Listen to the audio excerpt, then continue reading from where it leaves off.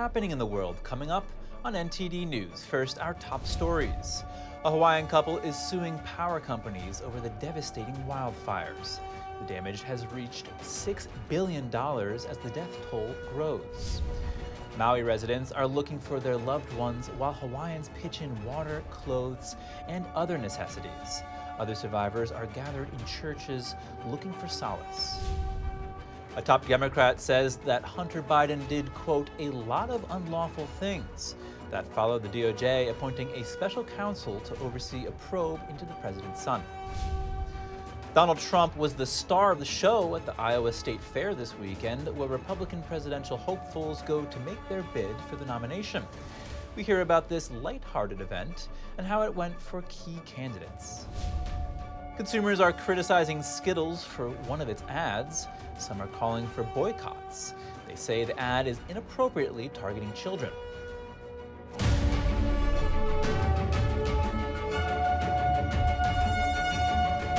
Welcome to NTD News Today.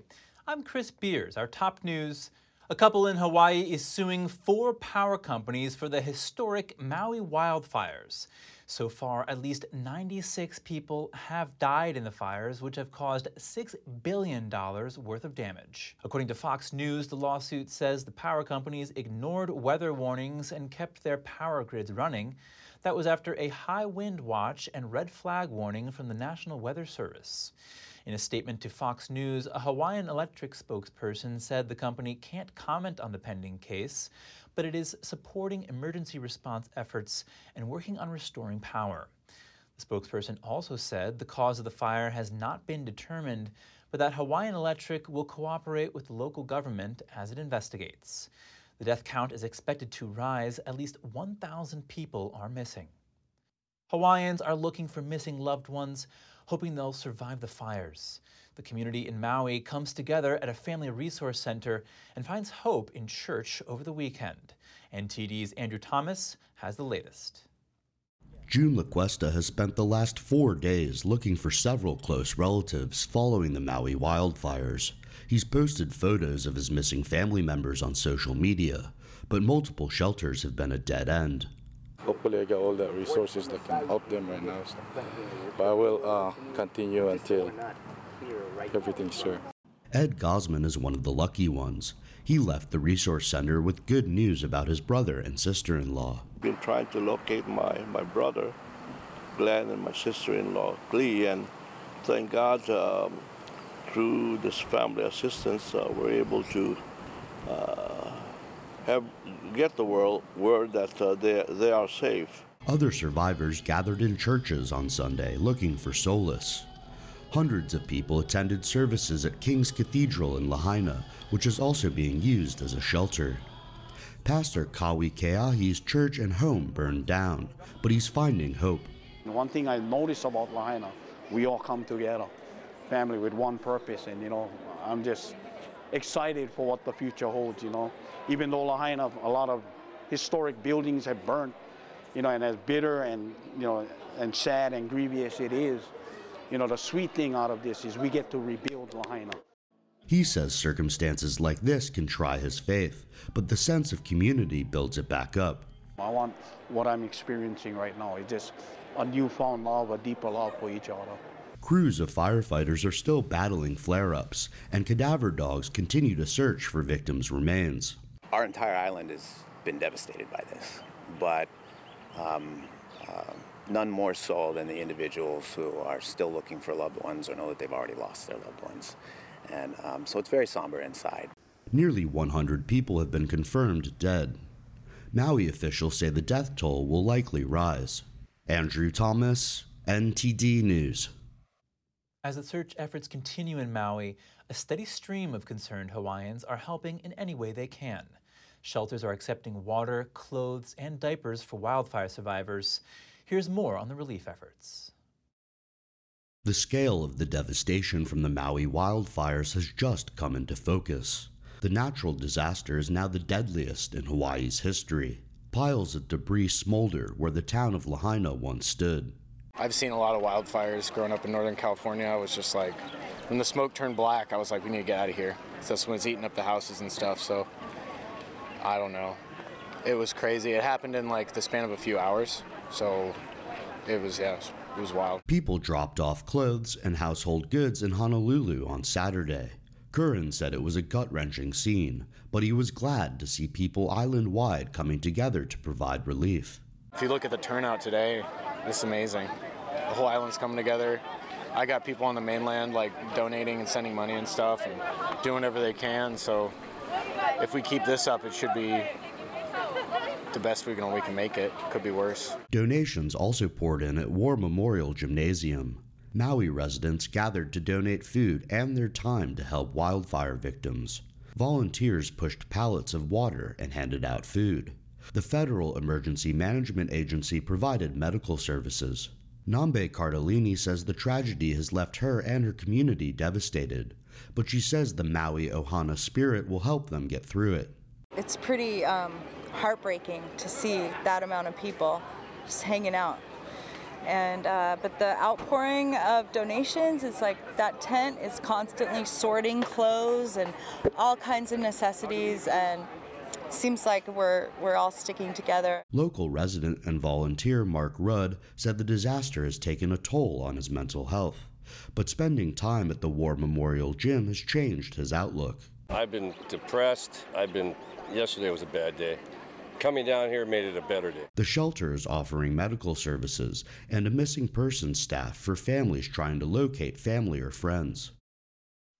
The Salvation Army and the Red Cross are also providing food and emergency shelter for those affected by the fires. Hawaiian authorities are encouraging those seeking to help to donate to the Maui Strong Fund, which is being organized by the Hawaii Community Foundation. If you wish to help, you can do so by visiting hawaiicommunityfoundation.org/MauiStrong. After the break, former President Trump made a high-profile appearance at the Iowa State Fair. He was asked if he would comply with the newly issued protective order. And McDonald's is ditching ESG goals, at least on its website, where it's erased mention of the controversial goals. More in just a moment here on NTD News Today.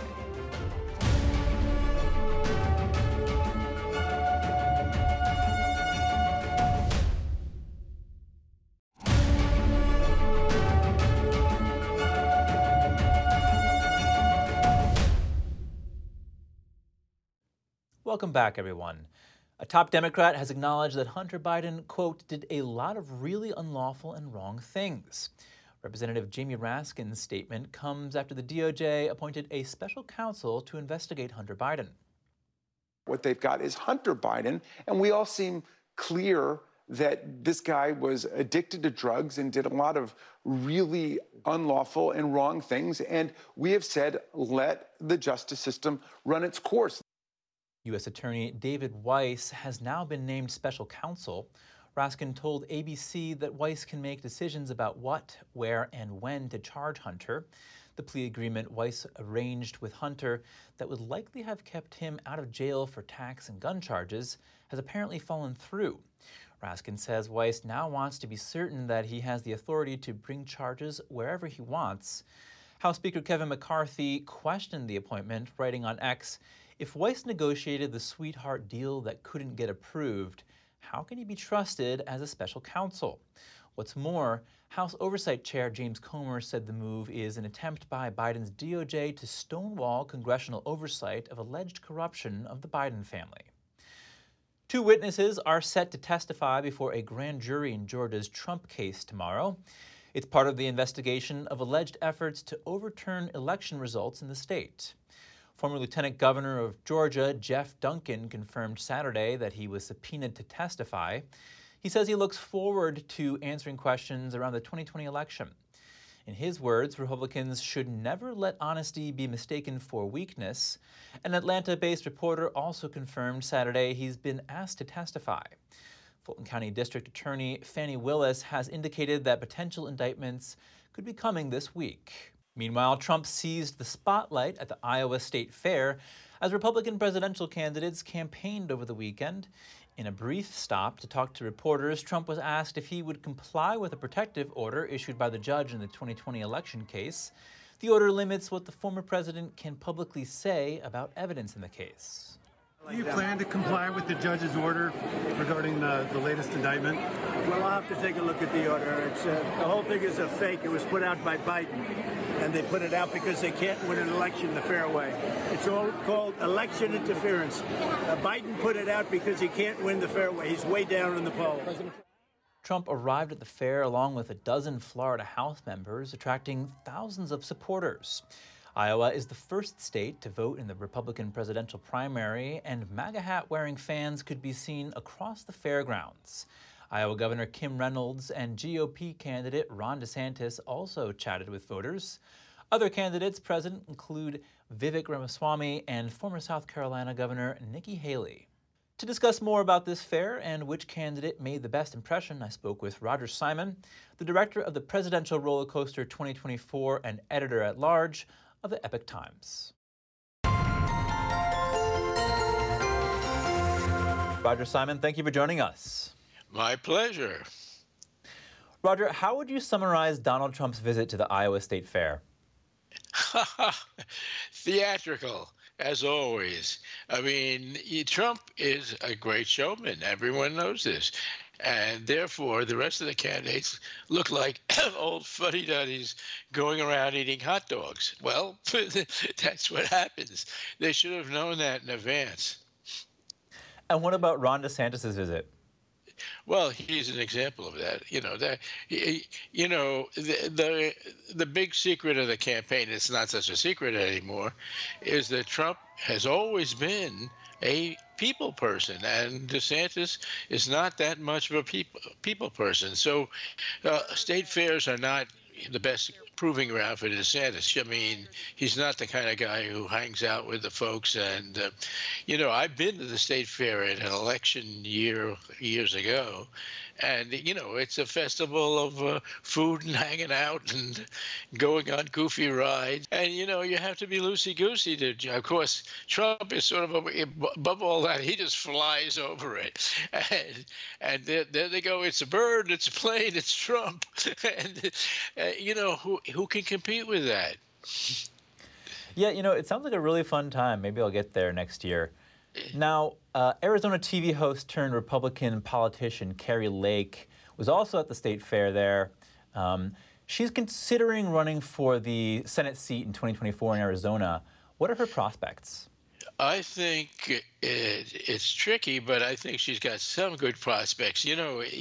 Arizona is that dicey state where no one knows the truth of how they do their elections. So, she's going to be battling that. On the other hand, she's not battling name recognition at this point. She's a highly recognizable figure. And, it would be great to see someone like in the Senate. I mean, she's the kind of outspoken person we need in the Senate, as opposed to some of the people who get there and say a lot of things on the campaign trail and then turn into drones when they arrive. Now, Roger, let's just look at this potential fourth indictment. Donald Trump is staring down a potential fourth indictment for his actions regarding the 2020 election in Georgia. What's your take on that? These indictments and the first impeachment, they're phone call indictments, essentially. Now, what's going on in Georgia, I think, is the blood sport of that state. I travel down to it frequently for my forthcoming book, American Refugees, and I went down there, and you smell, anger in the streets all over Georgia, and it's sad. I mean, and I think this, the woman, the attorney in Georgia who's doing this is basically out to get Trump. Well, Roger Simon, director of the Presidential Roller Coaster 2024, thank you for your insight. Thank you. Consumers are criticizing a Skittles ad which supports the LGBT community. Some say it could negatively influence children. Here are the details. Skittles is using these 5 new designs in support of the LGBT community. One of the designs shows the sun and the moon walking on a rainbow while holding hands.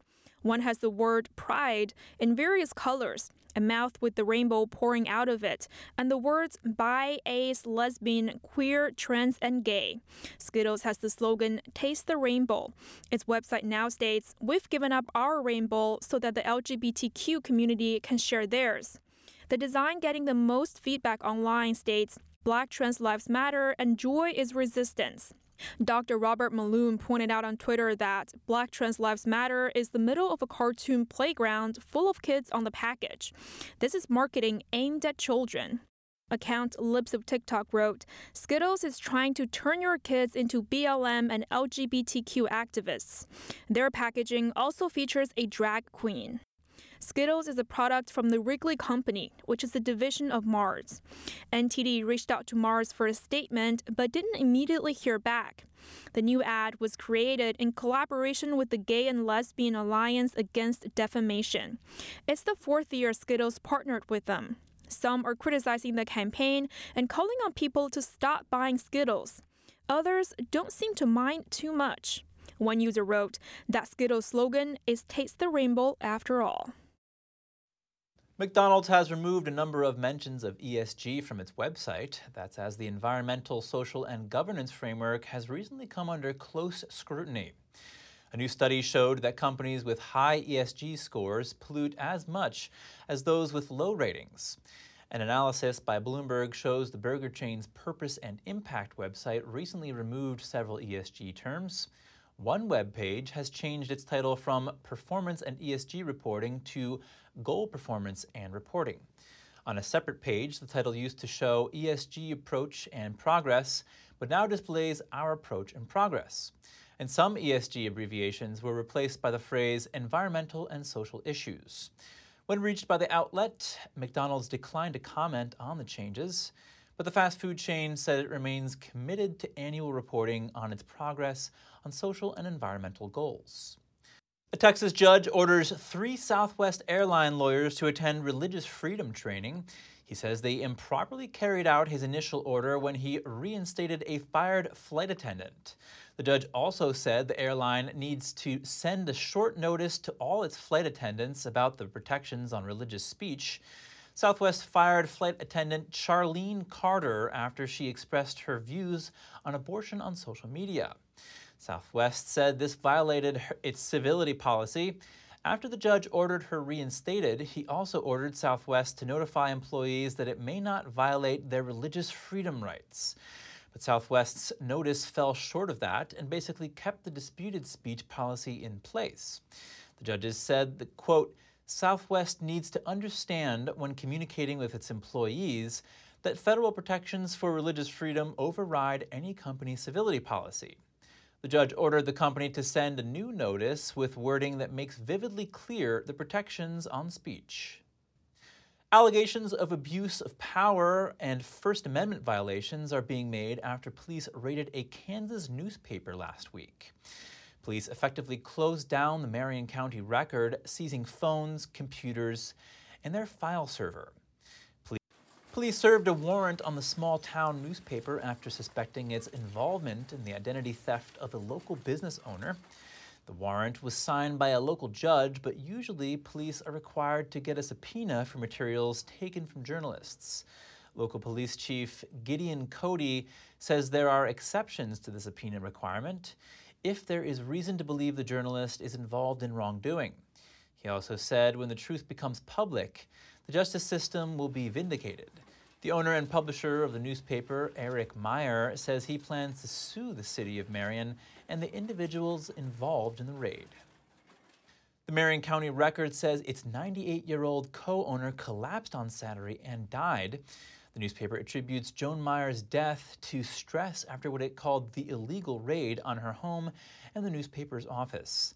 NTD could not verify the state of Joan Meyer's health before the warrant was served or her cause of death. Still to come, a watchdog report says the IRS blocked tens of thousands of taxpayers from refunds and stimulus checks because it claimed they were dead. And is China's property crisis at a breaking point? Are more defaults coming? And what does this mean for Americans? We'll have the details soon when we return.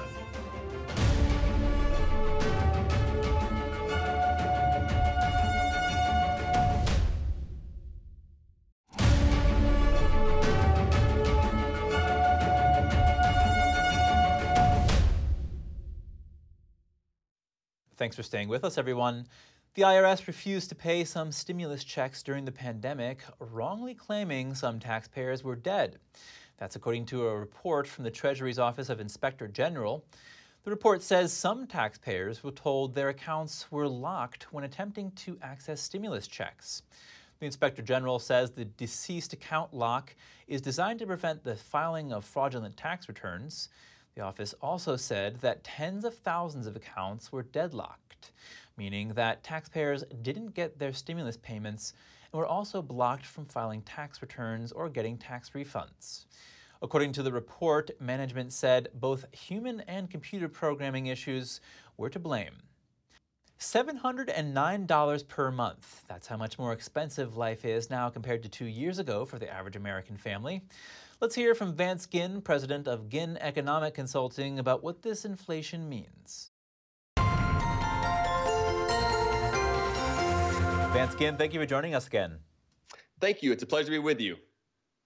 Vance, what does losing an extra $700 a month mean to the average American family? It means a lot. I mean, this is something that's going to hit them in their pocketbook, and it has been for the last couple of years. Just over the last 2 years, the cost of paying for the average basket of goods and services that a typical household would buy has went up by more than $700, and their incomes have not been increasing at the same rate, which means that they're starting to fall behind on their credit card bills, even their rent, a lot of other things that they wouldn't be able to pay for before. They're really having to make some tough choices each and every month. That's right. Yeah, there were times in my life where an extra $700 a month would have been crushing. Well, that's exactly right. I mean, especially if you're a college student, you're fresh into your career where you're really just starting to get on your feet again, or maybe you have multiple kids and you're starting to get them back to school. You're getting the clothes for school and the backpacks and everything else. This could be a really tough time. And unfortunately, we've seen that inflation has started to have some disinflation. It started to slow down the growth rate, but it's still growing. It's still more than what it was last year, even if it's around 3.2% is what the latest consumer price index showed. So we're still seeing a lot of hurt for many families across the country. And Vance, what can families do to protect their money from the effects of inflation? Well, it's tough because, I mean, you've got to put food on the table. You've got to buy gas. You've got to buy, clothes and everything else. But what I would say is that if you have the opportunity to do so, is to save. Save money, put money into a savings account or an investment account or something else. That way you have funds to live on whenever inflation continues to rise. The other thing is to look for cheaper options. Look for the off-brand items at different stores and things of that nature, which a lot of people already have. And I think that's what more people have to do for a while until this inflationary pressure is under control. Now, what do you think needs to be done on a policy basis to give the average American family a leg up in the near future? It's a great question. It's one that I hope that many in Congress and the president and others are really considering right now. And where I would start is at the state level. It's difficult to get a lot of things done in Congress right now. So states should really bring in their government spending, not spending as much, cutting taxes, cutting regulations. That will help to unleash the private sector and allow for more production and supply. And at the federal level up in D.C., I mean, they've got to get their spending under control because that's racking up massive amounts of debt that the Federal Reserve, the central bank, is then printing and putting more money into the economy, which drives this inflation across the economy. And so when you start really focusing in on this, we need less government spending, we need lower taxes, lower regulation, and less money printing. If we get that done, we'll get inflation under control and we'll have a more robust economy. Now, Vance, I found this kind of interesting. Investors are optimistic the Fed is done raising interest rates, at least for now. Why is that? I think part of it is that they do see some disinflation, where inflation last year was around 9% year over year growth rate, and now it's closer to 3%. That's still above the Federal Reserve's target interest rate, or target inflation rate, which is an average of about 2%. So I think there's a lot more work that needs to be done. And while the Federal Reserve may not continue to raise interest rates, which is at 5.5% now, the highest in more than 20 years, which is also hurting a lot of families in the process, they do need to cut their balance sheet. The balance sheet that they have is still around, over $8 trillion, more than double what it was before the pandemic. And that is really what drives a lot of the inflationary pressures in the economy. And so I think that's something we really want to look at. Raskin, thank you again for your time. Thank you so much. Have a great day. You too. Is China's property crisis at a breaking point? Here to discuss is NTD Business's Don Ma. Don, what's happening with China's property sector? So, Chris, it's a pretty complicated situation, started a few years ago. But long story short, Chinese officials saw that major Chinese property developers were taking on too much debt. And then they wanted to rein in that debt. But their efforts actually eventually led to a series of major defaults by Chinese property giants in 2021. Chris, I'm sure you've heard about Evergrande, and those defaults undermined confidence in the sector, which in turn led to many home buyers who already bought for apartments not receiving the apartments that they bought, which then led to a decline in home sales. So the latest news in the Chinese property sector is that one of China's best-known developers, Country Garden, its shares slumped to record lows. And this is after the company halted trading of nearly a dozen onshore bonds. So Country Garden plunged more than 18% on Monday in Hong Kong. It's a big deal. Don, are we likely to see Country Garden default on its debt? Well, Chris, it's hard to say, but what we can say for sure right now is that the company is in a tough spot. So Country Garden missed bond coupon payments worth $22 million last week, which is raising the risk of a default if it cannot make the repayment within a 30-day grace period. The Chinese developer said that it's facing the biggest challenges since establishment. It said this in a statement on Friday night. It is possible that Country Garden may have learned experiences of its peers, and perhaps it's considering not paying some debts to survive, to stay liquid. Here's some numbers for you, Chris. Country Garden had 1.4 trillion yuan of liabilities as of December 2022, and it expects to have a net loss ranging between 45 billion and 55 billion for the first half of 2023. This is according to a filing with the Hong Kong Stock Exchange. And it still faces about 35 billion yuan worth of bond maturities through January, according to JP Morgan. And Chris, this is not all. To add salt to injury, Country Garden said in a report that 60% year-on-year sales have slumped in its property sector. Is all this likely to impact China's broader economy, Don? I think so, Chris. We have to understand that it's not just Country Garden that is experiencing debt problems. A number of Chinese property developers, in fact, are experiencing the same thing. And of course, this is going to weigh on China's economy. We have to understand that China's huge property industry was long time an important engine of economic growth. It's accounting for as much as 30% of the country's GDP, more according to some other estimates. And liquidity risks will remain unless property sales improve to higher levels. But it's hard to do. Improving sales holds the key to solving the developers' liquidity problems in the long term, but it's not going to be easy because Chinese households have grown reluctant to purchase new homes, and data shows this. The contracted sales of China's top 100 developers fell 33% year on year, and also 33% month over month. So if property sales remain soft, Chris, the developers' liquidity pressure will be aggravated. And if they're not able to get refinancing from banks at the same time when their cash flow is reduced, and on top of this, they still need to service maturing debt. So there's a lot of hurdles that are facing the property sector. How could all this affect the United States? Well, I don't think it's going to have a huge impact on the U.S. because everyone who's had exposure to China's property sector have seen this coming for a long time. It's not going to be a surprise to anyone. And because of that, they've had time to take into account all the factors. They've had time to adjust, make appropriate adjustments. So I think it won't have an impact because it won't be a huge surprise to them. All right, thanks, Don. Will the cage fight between Meta CEO Mark Zuckerberg and Tesla CEO Elon Musk actually happen? Zuckerberg now says Musk doesn't appear to be taking it seriously, although it may be that the two have a differing vision. The two prominent tech moguls accepted a cage fight challenge in late June, but an actual date was never announced. Musk has said that a live stream of the event would be hosted on Twitter and Meta systems. Zuckerberg has said he offered a real date for the fight and that UFC president Dana White agreed to make it official. Zuckerberg says Musk won't confirm a date. He says he needs surgery and asks to do a practice round in Zuckerberg's backyard instead. Musk previously said that he recently got an MRI scan and that there is a problem with his shoulder blade rubbing against his ribs. He said recovery from minor surgery will only take a few months.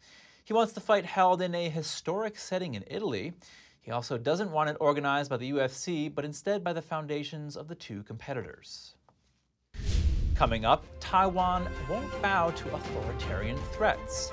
Its vice president made those remarks during a quick stop in the U.S. And Russia's ruble tumbled past 100 per dollar for the first time in over a year. What does it mean? And who's to blame for the plunge? More shortly here on NTD News Today.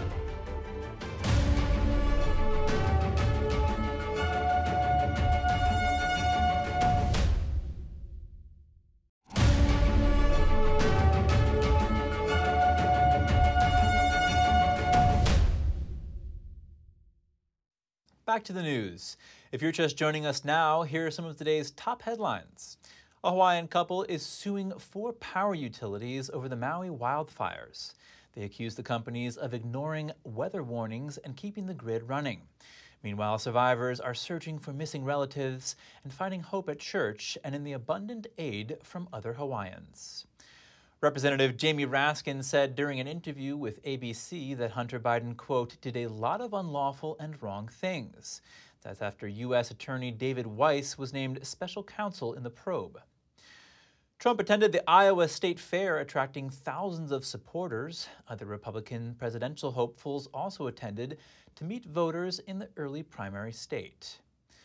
Taiwan's vice president says the island doesn't fear authoritarian threats. That was during a short stopover in the U.S. Current Taiwan Vice President William Lai said the island will not back down in the face of, quote, authoritarian threats, though he also repeated a willingness to talk to Chinese officials. Lai is officially on a transit stop to Paraguay, one of 13 countries to maintain formal ties with Taiwan, which China claims as its own. In a video released by Taiwan's presidential office, Lai was seen addressing supporters, said to be at a lunch in New York.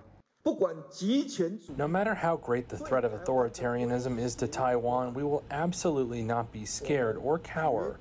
We will, without a doubt, uphold the values of democracy and freedom.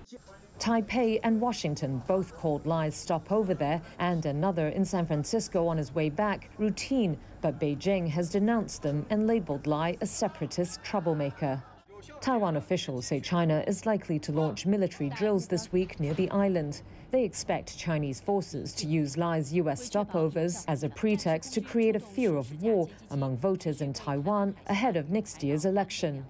China carried out war games around the island in April after Taiwan President Tsai Ing-wen visited California on a transit from Central America.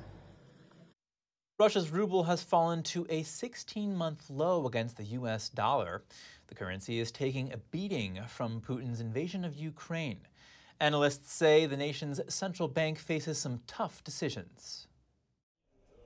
The Russian ruble slid past 101 per US dollar on Monday to reach its weakest point in almost 17 months. President Vladimir Putin's economic advisor blamed the slump on the country's central bank. In a sign of growing discord among Russia's monetary authorities, Maxim Raskin said soft monetary policy had weakened the ruble and accelerated inflation. He further wrote in an op-ed for Russia's TASS news agency that he wanted a strong ruble and expected a normalization soon. Raskin's intervention could push the central bank into action ahead of its next scheduled interest rate decision in September. Economist Ian Melkumov said the central bank faced some tough decisions. For the past, well, at least for the past several weeks, everyone was expecting that, okay, the ruble slide shall stop somewhere pretty soon because it's overshot its markets, objective market levels. But the ruble slide continued, and I think it will take some hard decisions by the central bank, like increasing the key rate, the interest rates, by at least a percentage point, maybe more than 1 percentage point, to stop the ruble decline. The central bank hiked rates by 100 basis points in July to 8.5% after holding steady for months. The bank has been signalling more hikes are needed ahead of next month's key meeting. It's blamed the ruble's sharp slide this year on Russia's shrinking balance of trade. The ruble has lost about a quarter of its value against the dollar since Russia sent troops into Ukraine in February last year. The following month, it hit a record low of 120 against the dollar, but it recovered to a more than 7-year high a few months later due to capital controls and surging export revenues. Before the war, the ruble traded at around 75 to the dollar. To stop the ruble's current slide, Russia could reintroduce tougher capital controls. Another option would be to raise interest rates, which the central bank is already minded to do due to high inflation. But that limits economic growth potential and means higher borrowing rates for the government. That as it tries to fund military operations in Ukraine. Coming up, an air show in Canada dazzles spectators over the weekend. NTD has highlights from the spectacle and experiences from attendees. And a new method to diagnose brain diseases, such as Alzheimer's. Scientists find a direct connection between the skull bone and the brain. We'll be back with more soon here on NTD News Today.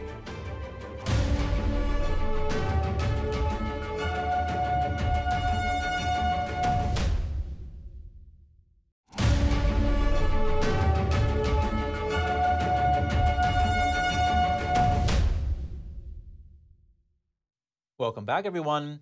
World-class aerial performances were on full display in British Columbia, Canada over the weekend. NTD visited the sold-out Abbotsford International Air Show to talk to onlookers and enthusiasts about the experience. From the U.S. Air Force F-35 to the P-51 Mustang and Corsair of World War II, the Abbotsford International Air Show showcased a wide range of military aircraft to dazzle spectators and enthusiasts. It's great. We're just getting started, but it's neat seeing the big military planes flying. Attendees visited static military and civilian displays and had a chance to meet crews and explore inside and outside the different aircraft. Incredible. Yeah, my son, who's 12, we're looking at all the different planes and different military vehicles and general aviation planes. It's been great to look at them all.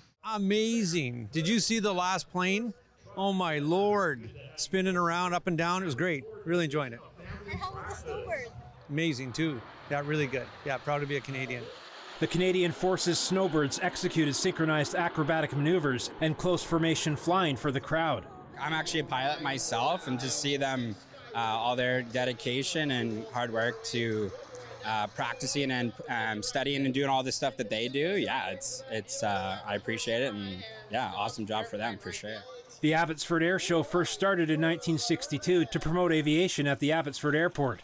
Some find the annual tradition inspiring. Hanging out with my son, watching the snowbirds, and like he was saying that he wanted to learn how to fly when he's older, and it's like, yeah, it's pretty cool. So if he wants to get into it, great. But then like other aviators too, like the young generation coming up, if they're into it, like that's awesome. I came all the way from Calgary to attend this air show particularly, and being myself a commercial pilot, I'm looking forward to do like a fly like a jet or something here. My friend's leaving back for the States here at the end of the summer, so we wanted to do just something fun, and I always want to be a pilot, so I'm going to be going for my license soon, and I've always just loved aviation. Awesome. It's just a lot of fun.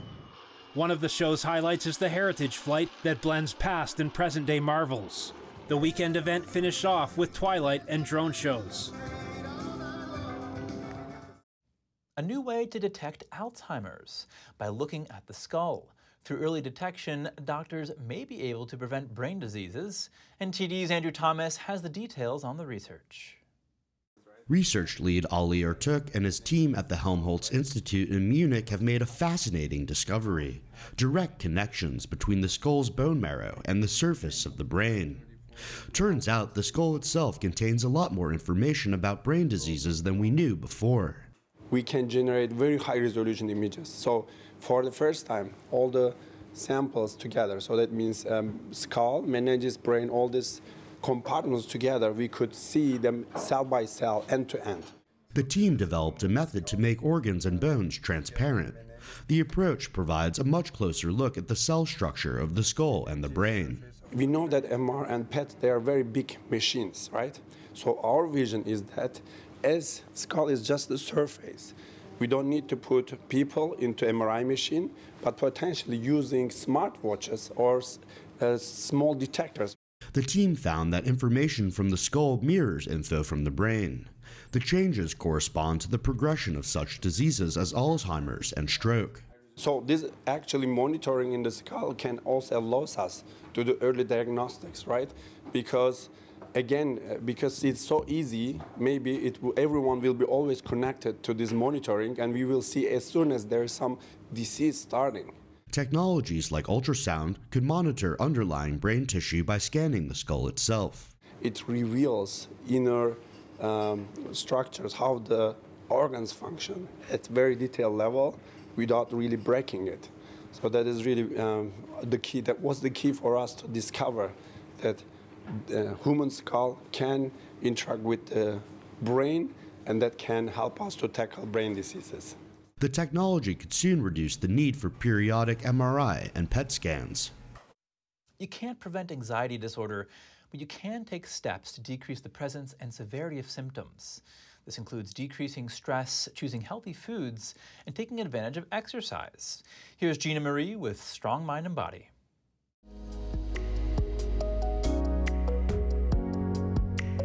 Anxiety is a typical stress response and can be beneficial. It can make us aware of danger, or it can help us to stay alert to protect ourselves. Anxiety can motivate us to prepare for important events like a big test or a job interview. Anxiety disorders, however, are different from normal feelings of anxiety. These disorders can be debilitating. They often involve feelings of intense and excessive worry and fear. These episodes of fear and panic are often out of proportion to the potential danger of the situation. Anxiety disorders comprise the most common group of mental disorders. Over 40 million US adults are affected. The incidence of anxiety disorders is also increasing. From 1990 to 2019, the number of anxiety disorders worldwide increased by 50%.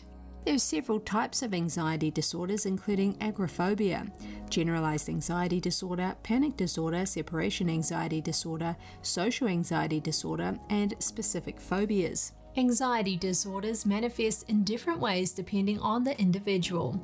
Symptoms that may indicate an anxiety disorder include disruption of day-to-day activities due to avoiding certain places or activities out of fear, restlessness, problems concentrating, feeling on edge, trouble sleeping, cold sweaty hands, dry mouth, muscle tension, heart palpitations, feeling panic or fear, ongoing worry about losing a particular person, nightmares centered around separation, and refusal or fear of being away from a particular person. What causes an anxiety disorder in one person may be very different from another. For any individual, several factors are likely at play, including genetic, developmental, and environmental factors. Anxiety can be caused by certain medicines, substance abuse, trauma, childhood experiences, and chronic stress. Anxiety disorders are usually diagnosed through a comprehensive set of tests. These are conducted by a mental health professional like a licensed therapist, psychiatrist, or psychologist. Treatment of an anxiety disorder should be conducted on a case-by-case basis. Not everyone with an anxiety disorder needs treatment. Some can manage their disorder without too much stress and disruption to their lives. Treatment is crucial when the patient is suffering significant distress such as depression, substance abuse, and suicidal ideation. Mindset can play a significant role in how people experience and manage anxiety. Maintaining a positive or growth mindset can change how you perceive and understand situations. Often, anxiety is fueled by distortions of cognition such as catastrophizing. This is where you anticipate the worst-case scenario. Train yourself to develop a more balanced mindset rooted in realistic thinking. A few natural solutions can help mitigate symptoms. These include diet, exercise, and supplements. Inflammation appears to play a key role in anxiety, so an anti-inflammatory diet is key. Emphasize plant-based foods, including fatty fish. Choose healthy fats, limit or avoid processed foods, and add some spices. According to numerous studies, physical activity can also decrease symptoms of anxiety. If you don't exercise regularly, start with a light 5-minute stroll and build from there. And finally, our last tip, some herbs and supplements can have a powerful effect on anxiety. These include lavender, ashwagandha, passion flower, and vitamin D.